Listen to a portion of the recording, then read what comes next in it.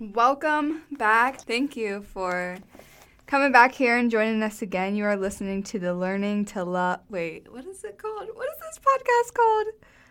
Oh, Love What's Necessary. I was going to say Learning to Love. Learning to Love. I guess that's the same thing. I am your host, Megan Roberts. So today's topic, I was going to talk about honesty. It's a section, again, from A Course in Miracles. I'm going to be pulling a lot of stuff, lots of tidbits, big bits, all the bits from A Course in Miracles because my life revolves around God. And I have been like, a part of me has been wanting to express really deeply that side of myself online and through social media, but I had a fear that I would get judged because when I talk about God and spirituality, I don't want to sound like a preacher, and I grew up in a Christian household. I mean, for the most part, like, we believed in God, we believed in Jesus, we went to church, more so when we were younger. As we grew up, not really. My family, like my cousins and my aunts and everybody, they definitely went to church, but our family wasn't the consistent churchgoers. My dad, he worked as security for a church, and so my sister and I would just sit through the adult services when we were super young, get the donuts and chocolate milk, understand what they were talking about, but not really. I fell asleep in church a lot. Then as I grew up, I would go to like vacation Bible schools, and then I would go to different like youth programs throughout the summer that my friends would go to because they were super fun. And I just remember I would like be in the audience when we would be hardcore worshiping, and I was just feeling it. I felt the Holy Spirit. I felt God. I felt so in tune. And then as I got older, stopped going to church. Last year, went back to church consistently for probably like a year, like every Sunday, honestly. And, when I would be sitting in service, and at this time last year, I was reading the Course in Miracles, and, as I was sitting in service, I was just like, maybe it's time. Like, I would take the meat of what the pastor and the church and the message would be saying, but I would definitely leave the bones. And I would take their message and kind of interpret it to, what I felt was true in my heart and how I wanted to personally interpret what they were saying. And so I did get a lot of inspiration from going to in-person service. But I would like to say, this is how I view my beliefs around religion. I think that the base of religion revolves basically most, if not all, religions revolve around love. In the end, it's love. I just know what I believe, and what I believe is that we are faced with an opportunity every single moment of the day to choose if we're going to listen to love or if we're going to listen to fear. And God, in my belief, is love. And fear, in my belief, is the ego. And so that's what A Course in Miracles helps me with every day, is to have a text to just dive into. And, when I read this text, it just hits so good. It just hits different. Like, everything, like what I feel is true. And I encourage you to do, is find a text, find a practice, mindful practice, spiritual practice. Find something that you feel very aligned with, that you feel very aligned and feel like it's true with, because then that's what you're meant to be consuming. For me right now at this moment, it's A Course in Miracles. This is a channeled text, Christ consciousness. I'm not talking just the Christ that, I'm not talking about just the Christ that, walked this earth. I'm talking about the Christ consciousness behind the Jesus Christ that walked this earth. So the consciousness of Christ consciousness, being channeled, this consciousness, this all-knowing, this universal mind, being channeled through through the authors of this text. Okay, so take that as you will. I love this text. I love it. It's really helped me develop my mind and my spiritual path. And I want to go into a section where it's called honesty. And right now we're doing a series, you and I together, us as a community. We're doing a series. It's called Lessons of a Higher Teaching. I thought of that last night when I was going over what I want to do this episode about today. So, Lessons of a Higher Teaching. All right. So, yesterday's lesson we covered, it was trust. Today's lesson we're going to cover is honesty. It says, once trust has been achieved, the other traits of our true nature begin to show. Now, I'm going to be paraphrasing what the Course in Miracles says in a language that I think would help, maybe help me and you understand it a bit more without sounding too preachy. All right, honesty. Once trust has been achieved, once trust has been achieved, once we go through the phase of trust, then all the other traits of our true nature, of our oneness nature, begin to show. There's no other way, because we are living now from a space of trust, from a space of a released space, from a space of love. So these are our other traits and our true nature are going to begin to sprout up. Just like how, now that we're living from a space of trust, that means that the soil is good soil. So our other traits can begin to sprout out and become expressed too. So only the trusting, only the ones with the good soil, can see the value of honesty. And honesty doesn't mean just what we say, but honesty is the consistency between what we say, between what we think, between what we do. So having consistency throughout what we say, our verbal expression being a representation of our mind, of what we're thinking, and then our actions are all consistent throughout, where no thought opposes any other thought.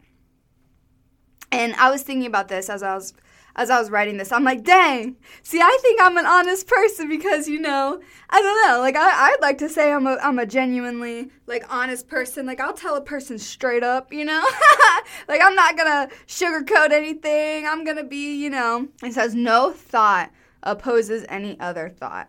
So all thoughts are united, okay? And I felt when I was reading this that there is still a part of me that is in this conflict. I can feel that there is an opposing thought system within, because there are some days where I think this way about myself, and to me it's confidence. To me, my opposing thought system is my identity, which is funny because I know my identity is with God, but there is that opposing conflict still where I do start believing in illusions. I do start believing in the body. I do start believing that I'm this Megan person, and then all these insecurities come out, and then I go through this period of conflict. So apparently I'm not honest, okay? That's basically what I'm trying to say. When there is no conflict within self, there can be no conflict with anyone or anything. How can we be in conflict with any other person if there's no conflict within? Because if there is no conflict within them, we don't have any judgments over what another person says. We just accept them how it is, because we understand that there is just unity within, so there's unity without. Peace of mind, having surety of mind is largely due to perfect honesty. How can we not be at peace when we're fully trusting, and when our thoughts, actions, and words are all in alignment with each other? There is no conflict. How can we not have peace of mind? Conflict, though, is an inevitable result of self-deception. And self-deception is dishonesty.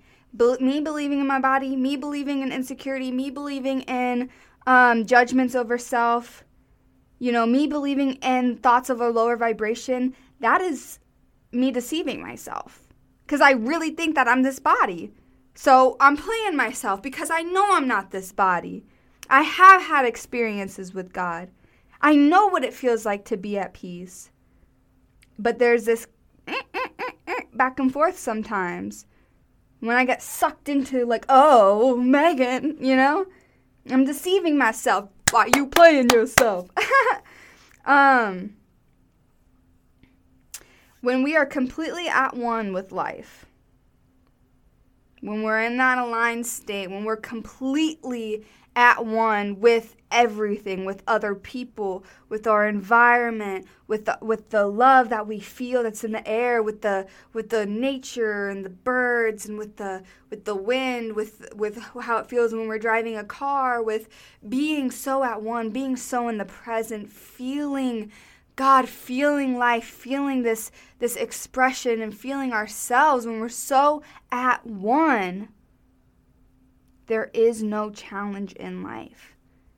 Because when there is a challenge, when we feel challenged, and this is kind of goes against this hustle culture, right? Because you gotta grind. You grow under pressure, which I believe, we grow under pressure. But I think what it is right now we're in a space where we're finding a peace under the pressure. So it's not a challenge. Bring it on, because I'm not going to get challenged, because guess what? I am fully trusting and I'm fully honest with myself. So you can pretend that maybe the challenge, this is good. Maybe our challenges, quote unquote, are actually opportunities for us to see that and develop trust, develop honesty with self, so we can develop the peace of mind, so we can see that this quote-unquote challenge is not actually a challenge at all. Challenge implies doubt. And the trust on which our higher self rests makes doubt impossible. Challenge implies doubt, and the trust on which our higher self rests on makes doubt impossible. Fully trusting and fully honest. Therefore, only success is guaranteed. Woo! Isn't that good news? Therefore, only success in anything is guaranteed. Guarantee a seed. Okay. Therefore, only success is guaranteed. Then what you tripping about? That's the whole thing. Trust, honesty. Where's the challenge? We rest in God, right? We rest with our higher self. So it makes this doubt impossible. Only success is what we know, because we know at this point that we never do our will alone. We're not alone.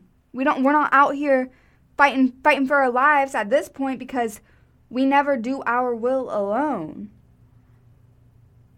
That makes me just be like, God, are you with me right now? Are you with me in this room? Of course you are. Because I'm not doing my will alone. I'm not expressing whatever needs and wants and desires to be expressed alone. God got me. Okay. And at this point, and why are we not alone? Okay, so we think that, God's in the air. I am God, I'm doing, I am, I'm expressing whatever, I'm not alone. But at this point, we don't choose for ourselves. Honestly, there is no self to choose from. But at this point, I guess we have an understanding that we're choosing for everyone and everything in this world. It says, we're choosing. Listen to this. This is good. This is really good. Okay. It says,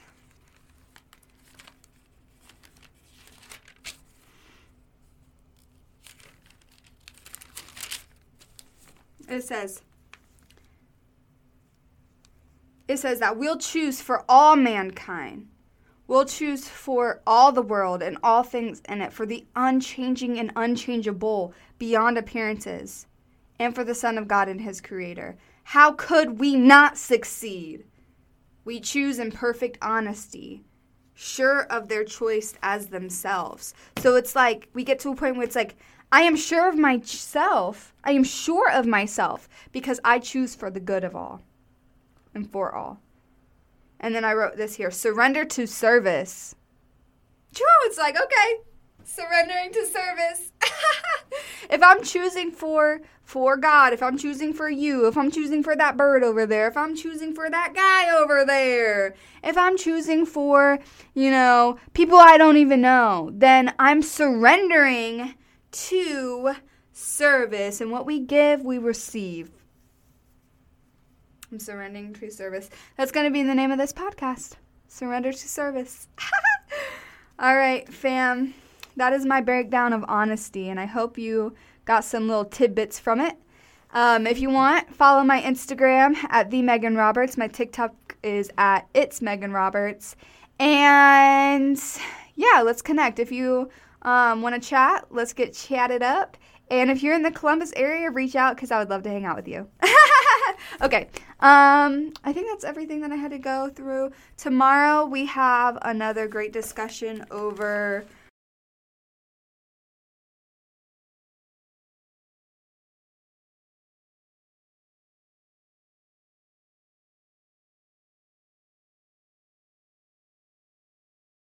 tolerance. Oof. Another joyous aspect of ourselves. All right. Have a wonderful day. Goodbye. Oh, and subscribe to this podcast. Or if you're watching on YouTube, Bye.